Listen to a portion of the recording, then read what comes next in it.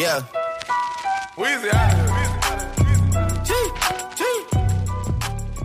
Early signing day is here. Penn State set to sign what should be the vast majority of its class of 2019. Right now, checking in at number 12 in the country in the 24/7 sports rankings.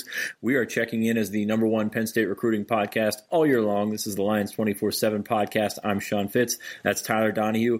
Good group so far for the Nittany Lions. Number 12 overall, but when you look at average star ranking, which you're talking about signing smaller classes right now against a group of 25 or whatnot, you're looking really good if you're Penn State. Yeah, I mean, this has been continued theme for Penn State. They're recruiting at a high level. They're on that threshold of potentially another top 10 recruiting class, something they accomplished last year. But I think they're in a good spot. 3 straight top 15 recruiting classes. Hear so much from James Franklin about how depth is reaching an all-time high for this program. No surprise, there's a direct correlation with the way they were recruiting. And, they should be on the verge. And if last year serves as any kind of indication, those who are committed will be signed when Wednesday is in the books. And then we'll keep tabs all the way through Friday because this period does extend through Friday. But after that, we talked about it before, attention shifts towards the traditional National Signing Day in February. But we've said it before, we'll say it again. This is the main dish of this recruiting cycle. No question. And Penn State probably not going to have a ton of action on National Signing Day. Zach Harrison will sign, Noah Cain, Cornelius Johnson, a couple of guys Penn State's going after, and then the rest will sort of carry over into February. But really, they got probably the best news they could get this week. Adisa Isaac, 4-star defensive end from New York. This is a guy that's been on top of our big board at Lions 24/7 for a long time. Tremendous upside at this kid, 6'5", 220, comes off the edge really well, 22 sacks as a high school senior this past season. And for him to hop on board finally, it was just one of those things where you kept waiting. And he took these trips and checked out Miami, and he wanted to see some other schools. But Penn State got him on campus for the whiteout. They've been in really, really good position for probably most of his recruitment. I think I put my crystal ball pick back in April. But it's a really big pickup for Penn State. And heading into signing day, I think is the shot in the arm that they needed. Yeah, Adisa Isaac never, went out there and said Penn State's my favorite. Book it. Everyone else is playing catch up. But you got the sense, especially really dating back to the summer, that Penn State was in the driver's seat here, and they had a deal and contend with different coaching staffs. And Miami was a team that made a push. Miami's, interestingly enough, a team that's kind of been conflicting with Penn State here down the stretch of the recruiting process. But you mentioned the stats: 30-plus tackles for loss, 20-plus sacks to his credit. I think him, putting him with someone like a Jason Oweh, who's a year ahead of the curve now as a freshman. You look at what they're stockpiling at defensive end, what they're going to have next year, what they're going to have down the future, continues to me to be a position that impresses, and one that I'm sure Sean Spencer is excited about the long-term ambitions there. Has to be. And you go back to Isaac from New York. This is a kid Penn State should get. If Penn State wants to recruit nationally, that's one thing. If Penn State wants to be the power in its region, that's completely another. So this is a kid that Penn State sort of had to get. He's a really talented prospect. Don't really see him coming in and playing right away. I don't think he's got the refined tools where Yetur Gross-Matos, was also a very productive high school kid, came in and played right away. Didn't play a ton, but played right away. I don't think Adisa Isaac's that guy, but when you look at the type of ceiling that Isaac can have coming off the edge, he can, eventually be a 255, 260 pounder that can sort of cause havoc off the edge. Really like what Penn State got there, and really they needed him. I mean, Penn State's defensive line class is one of the spots, and we're going to get to the rest of the class here soon, but really one of those spots where they needed it most: defensive end, defensive tackle, and to pair him with Akeem Beamon, to have a couple of guys that you have a shot at in February, or to sign in February, like Smith Vilbert and Jared Harrison Hunt, Devon Ellie, some of those guys, to get Isaac in the boat, to get him signed early, and to get him on campus in January, which he plans to enroll early as well, is certainly a big deal for James Franklin and Sean Spencer. Penn State took care of a lot of business in this recruiting cycle before high school summer breaks hit. I think we're all going to remember that big flurry of commitments in mid-May and carried over into June. And Beeman was there at the tail end as a June commitment, but as you've discussed and we've discussed, he's somebody that you see sliding inside. So where is the perimeter defensive lineman? Here he is, and this has been the guy at the top of the list, as you referenced. Zach Harrison, probably at the top of just about everybody's list, but it's always seemed like Adisa Isaac was more the legitimate outcome if they got their way and they were able to pull it off. And I think they end up with a very talented defensive end. And to the point that maybe he's not ready in 2019, well, that's a position where you don't need him to be ready in 2019. I think you really like what you have coming back into the fold based on what we project to be the defensive end group next year. Remember, there's guys like Shane Simmons and Shaka Toney and Daniel Joseph who are going to be ready to take another step forward, solidly in place as Penn State veterans in 2019. I think Jason Owe, Nick Tarburton, we saw them in appearances here and there and without burning that red shirt. And because of that new red shirt rule, maybe that's tailored well for someone like an Adisa Isaac, who we figure does have some physical progression, technical progression to get to the point where he's going to be a consistent down in, down out kind of college defender. Yeah, that new redshirt rule, I think you'll see it play out similarly to what you did this year with a Jason Awe or Nick Tarburton, where you can get in there and get his feet wet, but not waste that year of eligibility. You'd like to have it back for some of those guys that didn't get to go through that rule, but that's another discussion. And regardless what Sharif Miller decides about his NFL future, you got Gross Matos, you got Simmons, you got Toney, you got Daniel Joseph, Tarburton, and Awe to come back as well. So, it's a good spot to be in if you're Penn State, and really just a bunch of talent. And I think it's one of those situations where they're going to make everybody else better. Yeah, now I think a lot of focus will be on the interior defensive positions. You still got a guy like Smith Vilbert out there. Defensive line going to continue to be a focus, and as will offensive line. We said Monday, learned some positive news for Penn State with Adisa Isaac. The other end of that coin a little bit with Ja'Kai Moore's announcement down in Virginia. Yeah, that was a tough one for Penn State. They were in it all the way with South Carolina, and it seemed the relationships that he had with South Carolina sort of run out. It happens. You just get beat sometimes, and that's a tough one to swallow because of the situation Penn State's in at tackle. Of course, I think Anthony Wiggin will end up at tackle. It depends what some of the guys that are on the roster currently decide to do, but still, Ja'Kai Moore was a guy that we really liked. We've talked about him before, and he's a really good pickup for South Carolina, and that's a tough one because there's really no fallback plan that's sort of a fail-safe. You had Doug Nestor on campus this weekend for an unofficial visit. He's committed to Ohio State, but I think Penn State, as we said last podcast, really has a shot there. Offered a couple of guys, and they'll reset some boards and see what's out there and see who doesn't sign for a couple ones. Might give yourself a chance to give yourself an opportunity to take a chance on a guy, maybe not as developed, maybe not a 300-pounder, and work his way up and see what happens there. But to lose out on a guy like Moore, who's been at the top of your board for a long, long time, that's a stinger right there. And there haven't been a ton of them for Penn State in this class. And you augment that by the fact that Nana Asadu is not part of your long-term plans where you thought he was going to be a foundational piece of that offensive line group. So, there are certainly some questions about the offensive line. I don't think they'll get answered here during the early signing period. I'm pretty sure you're on board with that. It's certainly a position where, reset is a good term to use. Do you kind of circle back to some guys who you offered and didn't elect to sign, with their school that they may have been committed to? I think we're going to see some interesting offensive line prospects taken into January, into February. Nestor's a compelling one. A guy that we talked about last week, DeJuan Jones out of Indianapolis, the huge 6'8", 360-pounder. Can't particularly say where PSU fits in with him, but he's got a bunch of offers in a short span. Again, seems like a guy who will want to push it back, but it's something that's going to, bear watching. And again, with Asadu not in the picture, you've got a very good player, Rasheed Walker, at tackle. At this point, Effner, Scruggs, we're working on the interior. So, you're going to have to, maybe move some guys around, evaluate things. I'll tell you what, looking at Caden Wallace, and I know he's an elite guard prospect, the way he's put his body together at this point, he's really shed some of that unnecessary weight. He almost looked like he's already been in a college, workout program for 6-7 months compared to when I saw him last spring. So I will say I am intrigued by Caden Wallace and what maybe he could do. I don't know where he fits in for Penn State and what their initial ambitions are with him, but I do think he could be pretty versatile up front.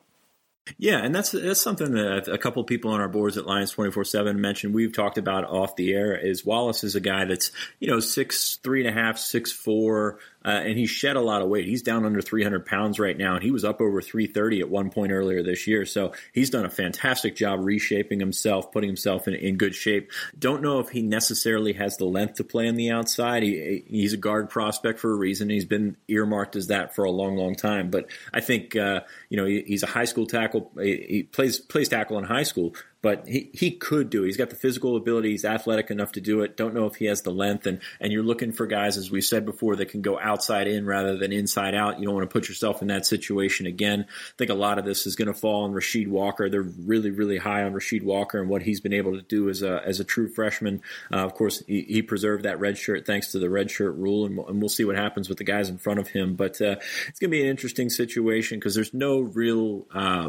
no-brainers out there. You mentioned DeJuan Jones, and that's an offer where Penn State kind of throws out there just hoping to get into the picture in January. And Darnell Wright as well from down in West Virginia. He's a guy that they've had on campus for an unofficial visit. You're just hoping to get an official from him at this point. So no real surefire guys out there. Doug Nestor is probably a guard, but he's a guy that can play tackle, I guess, if you need him to play tackle. So we'll see what happens with there. But really, to miss out on Moore is a tough one because that's a guy that you earmarked as a top priority for your class and just didn't get it done. Now, Penn State will sign. There's 17 guys committed right now. They're looking to keep John Dunmore. They're looking to sign Noah Cain, Zach Harrison, Cornelius Johnson. But realistically, you're looking at 17 or 18 guys signing on Wednesday. What you look at right now, and 17 guys are committed, 16 of them are 4 stars or better in the 24/7 Sports composite rankings. Not that that's a be-all, end-all. We never say that. But still, that's a lot of talent in a smaller class for Penn State. Yeah, 16 guys are blue-chip recruits, and then the 17th guy, 247 has him ranked as the number 1 junior college safety, and Jaquan Brisker. So that's your one guy who isn't considered a 4 or 5 star in composite rankings right now. And I'll tell you what, I like what they've done at the defensive back position. There shouldn't be any question that they're going to be in good shape to sign all 5 of those guys on Wednesday. And you're bringing some of them to campus early, including the local kid and Keaton Ellis, a couple guys from up in Connecticut. I think that's a group that's very important to watch. We've talked about the departure of Isaiah Humphries. Isheem Young, that situation fell apart toward the tail end of last cycle. And Isheem Young, by the way, looks like he'll be playing Power 5 football eventually now here too, as you read the tea leaves a little bit with his recruitment. And then additionally, I think you look at the quarterback spot, Trace McSorley out the door, the 2 quarterbacks coming in early. I'm certainly not suggesting they're going to push for playing time in 2019, but that quarterback room gets a lot different because with Jake Zemback having that medical retirement, there's a gap in terms of guys who have been around the campus a long time. Obviously, a 5th-year player projected to be back in Tommy Stevens. Sean Clifford, opened some eyes earlier this year when given some opportunities. But Will Levis, he's been relegated to scout duties. He's suddenly going to be your 3rd option. These 2 young guys coming in. I think it's a very interesting room for Ricky Ronnie to evaluate moving ahead, especially because those 2 guys are very different. So I think those spots, defensive back, and obviously the quarterback spot, in terms of what you think you'll have on campus here in the next month, very important. And wide receiver to me is very interesting, though, because if Miami, despite all the issues going down there in Coral Gables and kind of the disastrous recruiting run they've been on, if they're able to solidify a flip, get John Dunmore in their class in the final hour, where does Penn State go there? Because all of a sudden you're looking at a bare cupboard of wide receivers. Do you start to think outside of the box? It's going to be interesting because Cornelius Johnson, got to love the push that Penn State has made, but I tend to trust a lot of the folks putting their crystal ball picks in, and it certainly seems to be trending towards the Michigan Wolverines in his case. Yeah, that was the situation where I think Michigan was in a good spot heading into these last 2 visits. I think Penn State really made him think, which, given where he has been at during the entire recruiting process, Penn State was sort of a fringe player until the end. Now you're looking at him choosing between Michigan and Penn State. I still think Michigan had a big enough lead to keep that up, and he went out there for the last official visit. So yeah, you're right. If Penn State misses on a receiver, even if Dunmore does sign, you're still looking at a major reset of the board, see what's out there. Guys in Jersey like Charles Njoku and Stanley King, who used to be committed to Louisville. So it's going to be really interesting to see where they go from that. Looking at the class as a whole, and I look now, and I think from the time we started recording to right now, they've dropped to number 13 in the national rankings, so I apologize for that. But you look at average rating, 4th overall in the country. You're talking Bama, Georgia. I think Texas A&M Texas A&M's not, but 0.9194 is, the 24/7 Sports composite rating, right around a 90 is a 4-star. 0.9194. Last year with their class, which finished 6th overall, 0.9170. Now that's part of that is only 17 commits versus the bigger number that they had last year. But for them to even be at that same sort of level in terms of composite star ranking across the board says something about where this class stands. And I like the 2018 class better. I'm not going to lie there. I think that 2018 class is special. I think the 2019 class is really, really good. But I think across the board there was more to pick from in that 2018 class. But for them to even be at that level or be around that level, I think it says something about the recruiting job that they've been able to do. Yeah, and let's talk about the fact that they've dealt with coach staff changes, and that impacted the tail end of last year's recruiting cycle as well. But they had to get guys adjusted here, new receivers coach, new special teams coordinator, a new offensive coordinator from internal promotion. That all factors in. And then you didn't have Saquon Barkley, who was obviously a lightning rod of attention in a very positive way last year.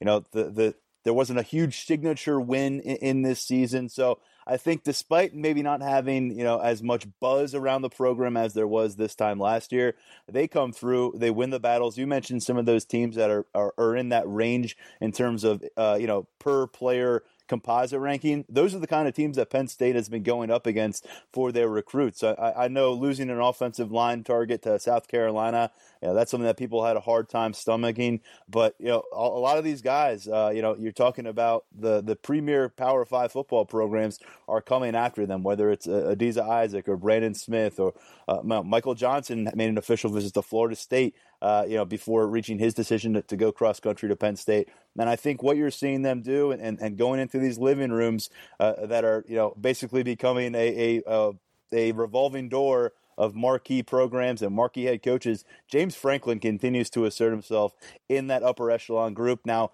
national championship is a separating divider between him and some of those guys at the next level. But this is year after year after year now. And especially in a year where he couldn't rely on home turf to produce top tier talent, had to hit the road a lot, had to get on a lot of flights. This is a good result, I think.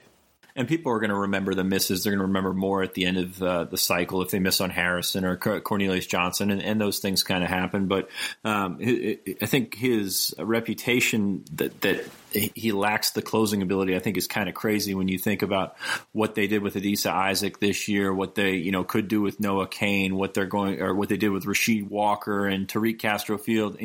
He's closed on some guys and some really, really good players. 17 commits right now, 10 different states represented, 11 if you want to count Maryland with Anthony Wiggin, who's a JUCO prospect out of Pennsylvania. But they really had to do it by going all over the place. And just 2 high school prospects from Pennsylvania committed to Penn State, going to sign with Penn State tomorrow. That's it's a bit of an anomaly. We've talked a bunch on here about how different Pennsylvania has been this year, how down it has been compared to some of the last years. And you're typically looking at 5 to 10 prospects from Pennsylvania that are going to sign with Penn State. I think they offered 4 high school prospects in the class of 2019. They've only offered 2 in Pennsylvania in the class of 2020, and I believe 4 or 5. They offered Marvin Harrison Jr. out of Philly last week in the 2021 class. So you're looking 2 years into the future, and you've offered more kids in the high school class of 2021 from Pennsylvania than you have in 2019. That's saying a lot about where Pennsylvania stands. But they've had to go out and recruit.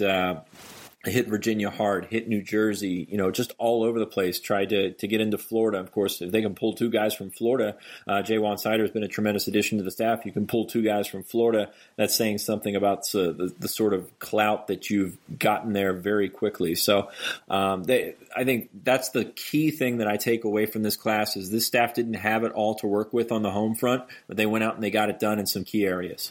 Yeah, I mean, the fact that they were able to adapt and evolve based on what they clearly determined was not a year that they were going to be sending a lot of offers out to high school students in Pennsylvania.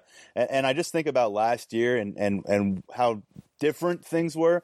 I believe it was 7 of the top 15 players in Pennsylvania they signed. That may be counting Jesse Luketa, who obviously came by way of Canada to a prep school in Erie. But nonetheless, they had 6 or 7 guys from Pennsylvania who were all-state players in Pennsylvania ending up with this class. Obviously, they made an impact on the football field in different ways as freshmen.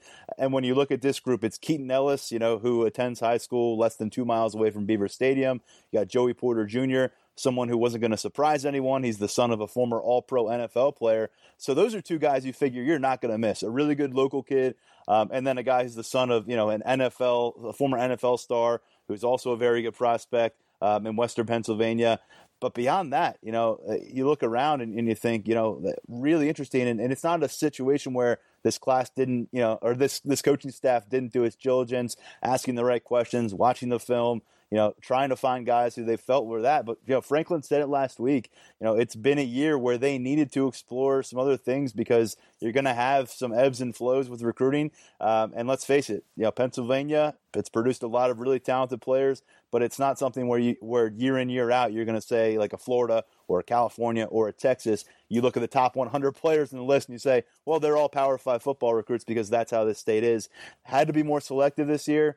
Did it bump them out of a comfort zone? Maybe, but I'll tell you what, bringing in Sider, that was big. Bowen, a lot of experience down in the DMV area. Galliano's been all over the place too. So, I think these guys did a nice job rolling with the punches a little bit. And once they determined that, hey, we're not going to have 7 or 8 guys pop up all of a sudden in 2018 here in Pennsylvania, they shifted that focus. And, I think to put together a class this way, not a lot of programs could pull that off if what they've got in their backyard isn't up to par.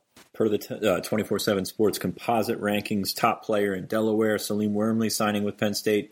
Top player in New York, Adisa Isaac signing with Penn State. Top player in Oregon, don't say that very often, Michael Johnson Jr. signing with Penn State. And the top 2 players from Virginia in Brandon Smith and Devin Ford signing with Penn State. So they've taken care of business elsewhere outside of Pennsylvania, and they've done a heck of a job. Positional strengths, I look number 1 at linebacker. I mean, it's right where you go at the top of the commitment list with Brandon Smith. Lance Dixon's a really, really good prospect as well. He can run. He can do a lot of things. He's going to play that Sam Field linebacker position. Smith is a guy that you can plug in. I think day one he can play. I don't know that day one he's going to be your starter, but you put in that tape and you watch him play. You see what kind of size he brings to the table at close to 6'4", and he can close on guy, and he can actually play linebacker, which is something you don't always see from a guy that's his size that just, they put a defensive end and have him go after the quarterback. This is a guy that can play linebacker. He can read keys. He can get where he needs to go, and he closes fast and he hits you. And I think it's probably one of, if not the best linebacker class in the country. And I mean, what a way to follow up what you did last year with Micah Parsons, and we know how that turned out, his transition to linebacker, and Jesse Luketa, who played every game on special teams. And I know Brent Price said last Friday thinks Luketa is going to factor into the middle linebacker starting battle next year. So to follow up that group, and I don't want to look past Charlie Katshier, we just haven't gotten a lot of feedback on him. So I think when you look at this linebacker stockpile they've put together with Smith and Dixon now entering that, it's really becoming a position of strength. It's a compelling group, and I think these 2 guys are so different as well. Dixon, that hybrid, safety early in his high school career, puts on some pounds, gets bigger, doesn't lose the speed. He was a track and field all-state selection in Michigan. And then with Brandon Smith, he's one of those guys where I think, if he had gone and played a different position, midway through high school, whether it would have been defensive end, tight end, he finds a way to be a big-time Power 5 football prospect. And this kid, I think a lot of people are going to learn it when he gets to campus. I'm sure James Franklin is going to talk about it in his introductory press conference.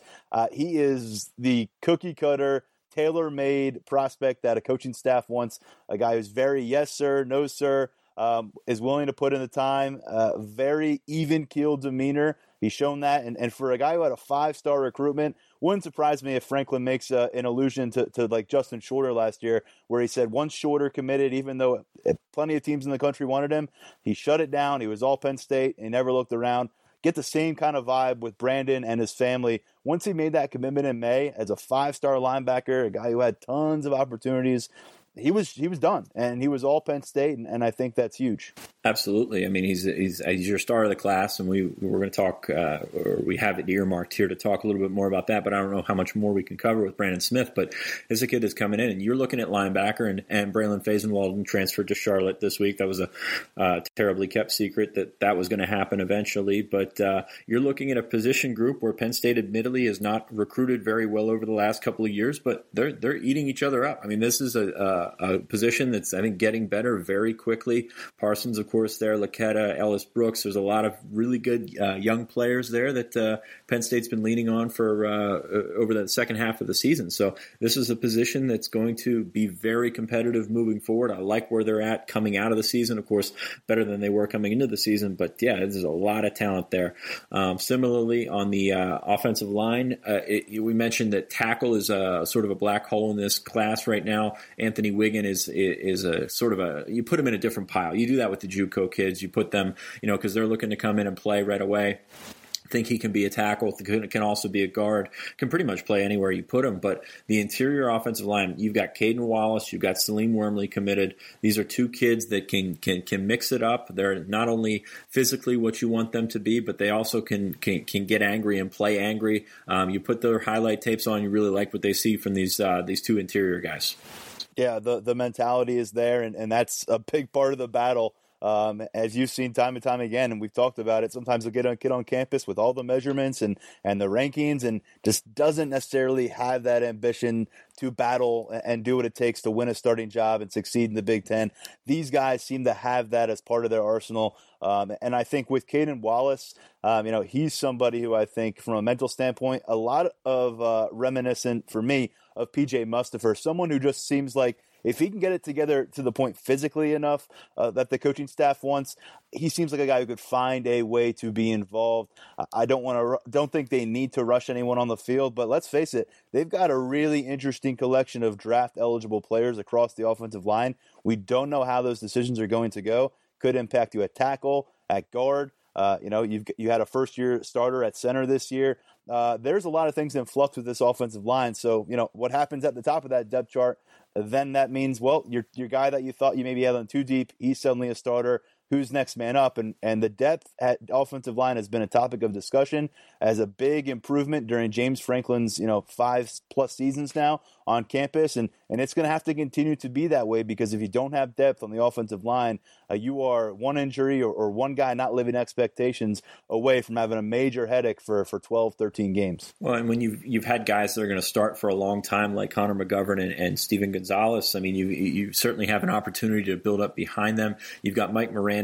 You would think C.J. Thorpe would go back over there for spring practice moving forward. I still think his future's on the offensive line. And then you bring in Juice Scruggs, who this staff is really high on as well. And then these two guys, Wormley and Wallace, and you're in pretty good shape for the interior offensive line.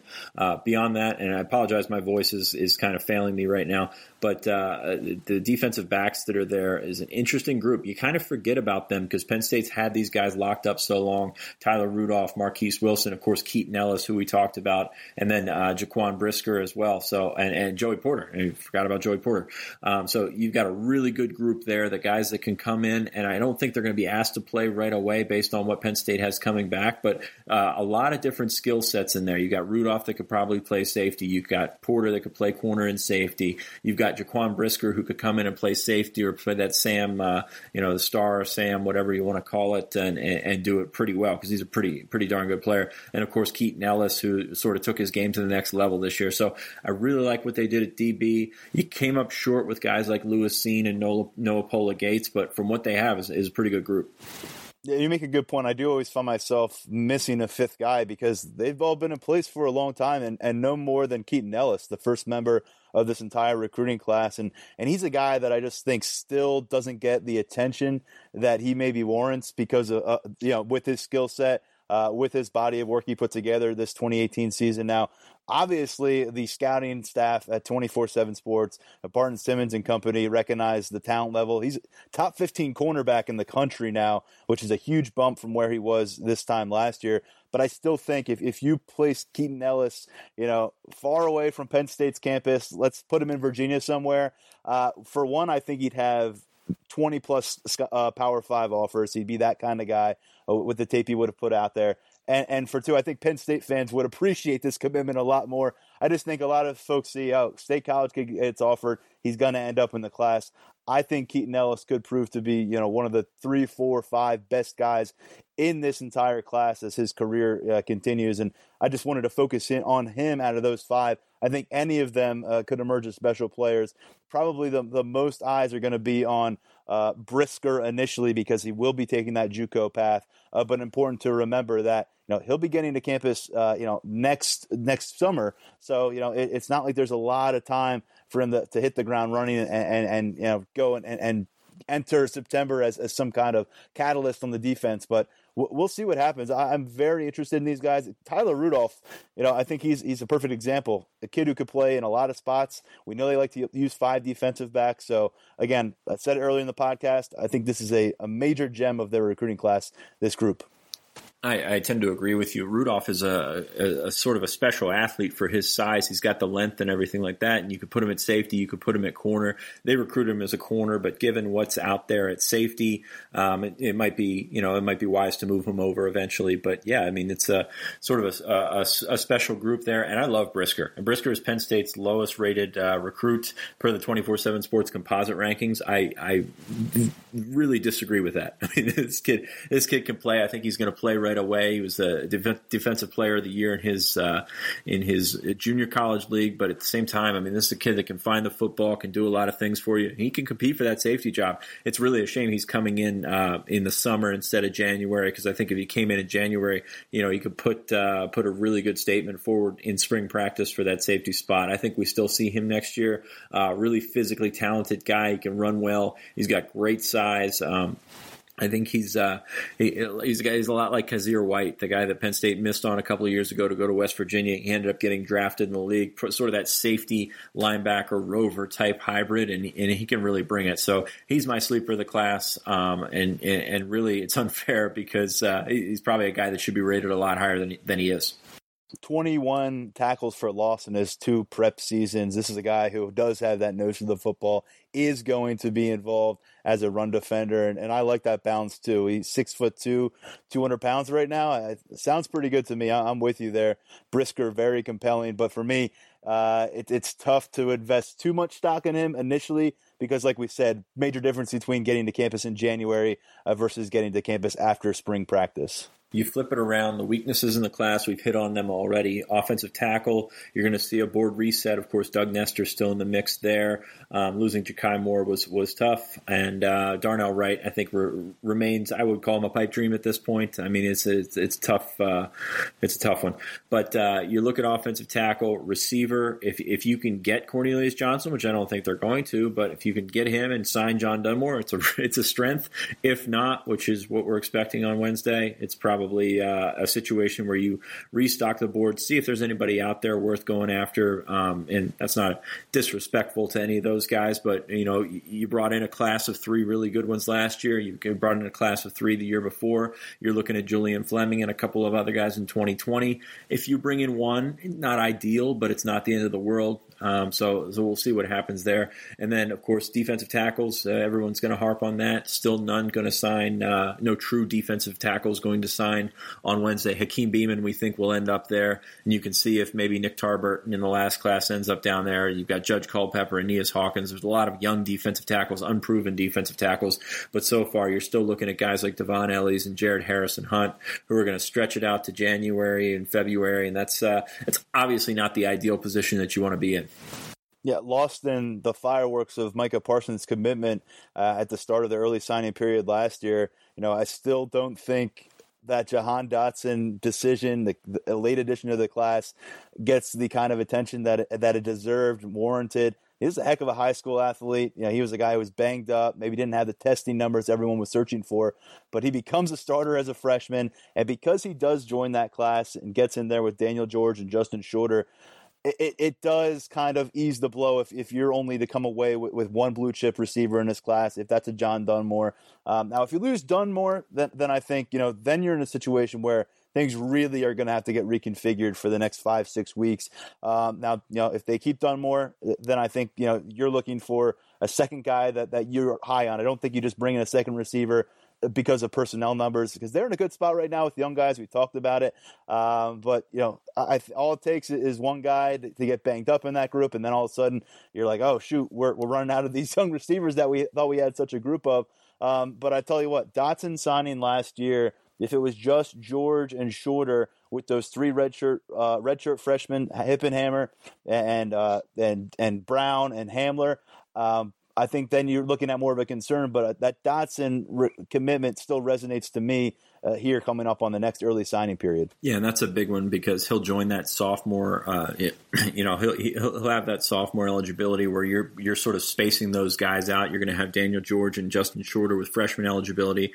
You're going to have Hamler, Hippenhammer, Sullivan, Brown, and Dotson with sophomore eligibility. Really, nobody as a junior, and then Juwan Johnson and Brandon Polk are seniors right now. So you're sort of spreading that out. So to get one of those guys, one or two of those guys, the ability to move up a class or down a class, with foregoing the red shirt, it helps a little bit in numbers.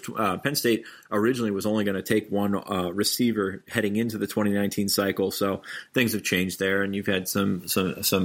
I think you know what you have on campus now a little bit more, so you go into that, so that changes things, but you're fine there. Star of the class, I think you would probably agree Brandon Smith is that guy, but is there anybody else out there that really takes that label for you?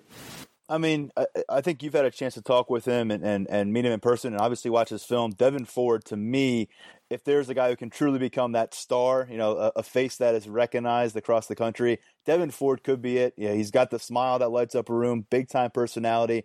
He can do it out of the backfield as a receiver. He rushed for more than 6,000 yards in his high school career. And I'm curious to see if they're utilize him on special teams. We said the same thing about Ricky Slade last year. He's a guy who was an all-state special teams returner down in Virginia. So I think Brandon Smith, to me, is the most talented package of a player you're bringing in this class. To me, if there's someone who I think could ascend to be a star quality kind of player in college football pretty quickly, if he gets the opportunity and he shines there, it's Devin Ford. Yeah, and Ford is a guy that played in the slot a lot this year. He played some outside receiver as well. They have a pretty good, I think, 2022 running back who's a freshman this year coming up. Not that we need to know his name yet. But, Ford can do a lot of things. He's just a really good football player, which is what you look for.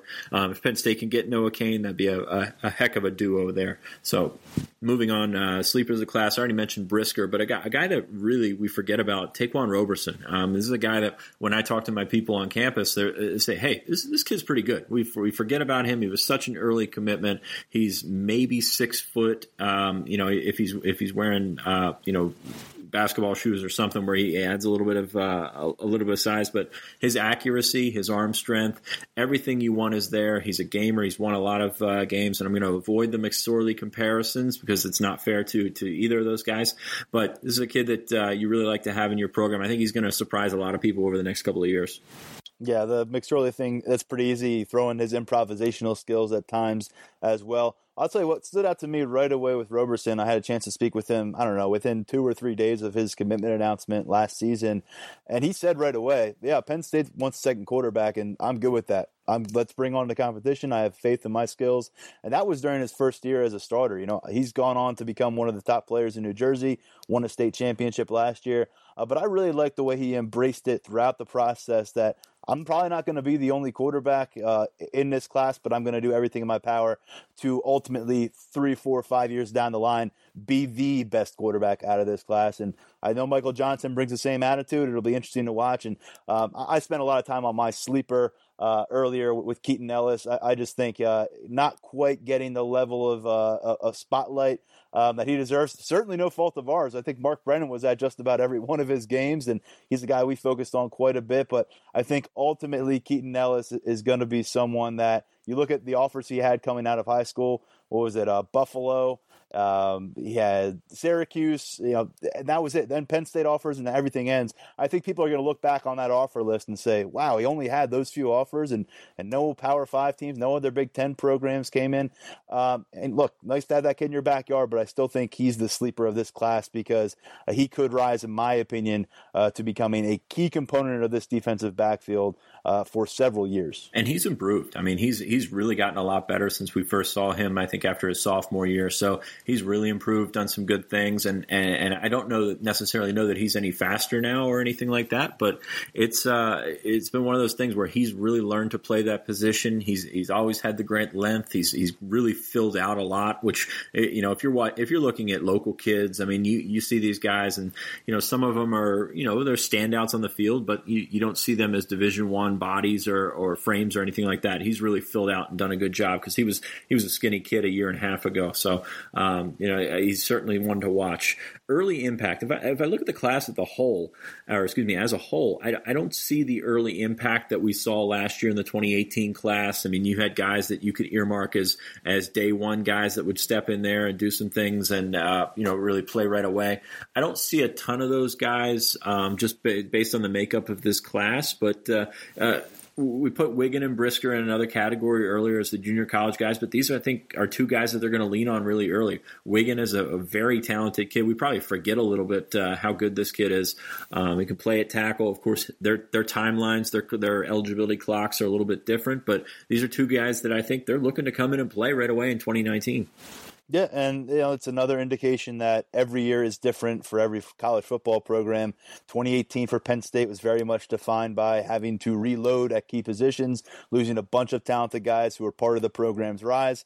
Now you're going to be entering 2019, and it's a much softer landing when you go through all of your roster turnover because you got a lot of young players who are going to still be there and taking that next step. And instead of first-year starters, will be second-year starters, and the depth will be there. So I don't think there's a need to see as much contribution from this freshman class, and I'm with you. I think the 2018 class overall was a better group in totality.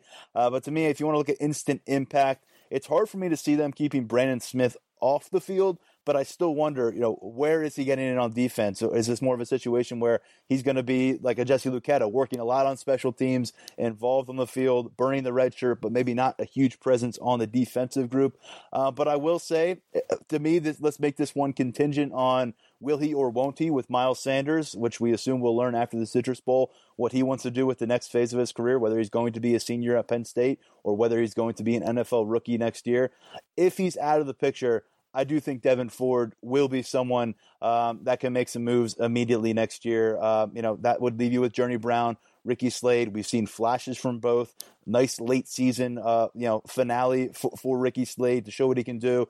They've got Holmes, the transfer from Notre Dame, interesting guy there too. But to me, if that's the group, and regardless of whether Noah Cain joins or not, I think Devin Ford, because of his versatility, you talked about him lining up in different slots. I think because of that, and because of where he is from a maturity standpoint, he could be a factor in that offensive backfield as a true freshman. Yeah, opportunity versus experience, and in the running back room, if you don't have Miles Sanders, I mean, there's not a ton of it there.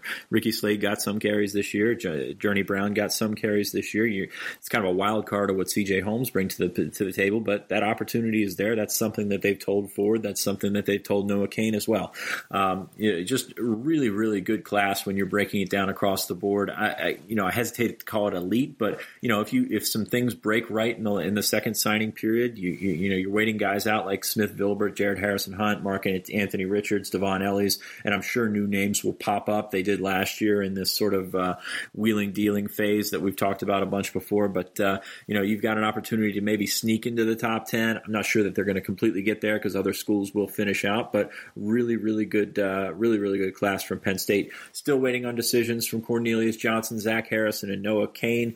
Johnson, as I said earlier, I feel Michigan on this one. I feel like Penn State was a fringe player. They sort of moved into it. He took the late visit to each of them, and to Penn State's credit, I think they moved, way up his list. I just don't know that they moved up far enough.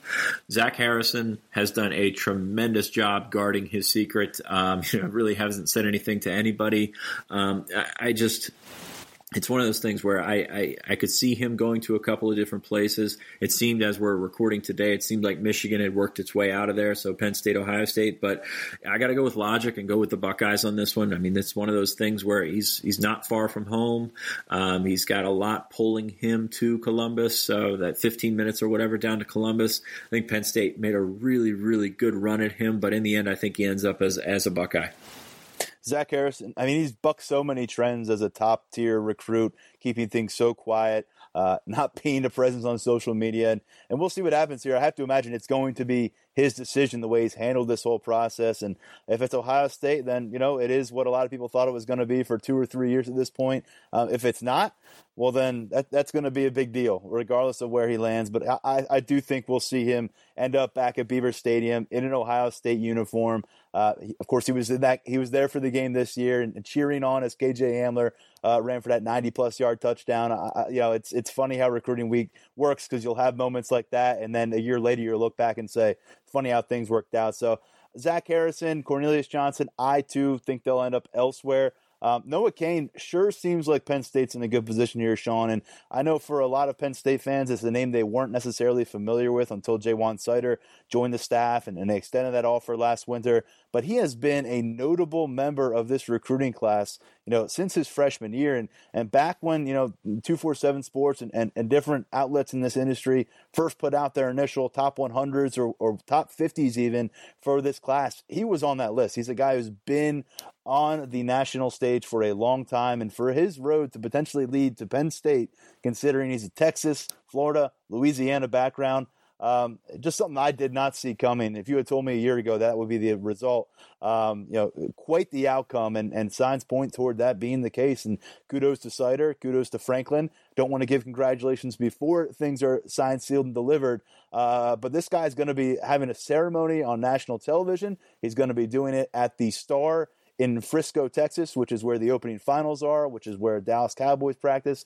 And if he picks Penn State on that kind of on the stage, that's a huge message to send about your national brand. You're right. This is a kid that's been on the radar since he was a freshman. And what's funny about this is, he carried 100 some times as a freshman. He carried, I think, 230 times as a sophomore at Denton Guyer.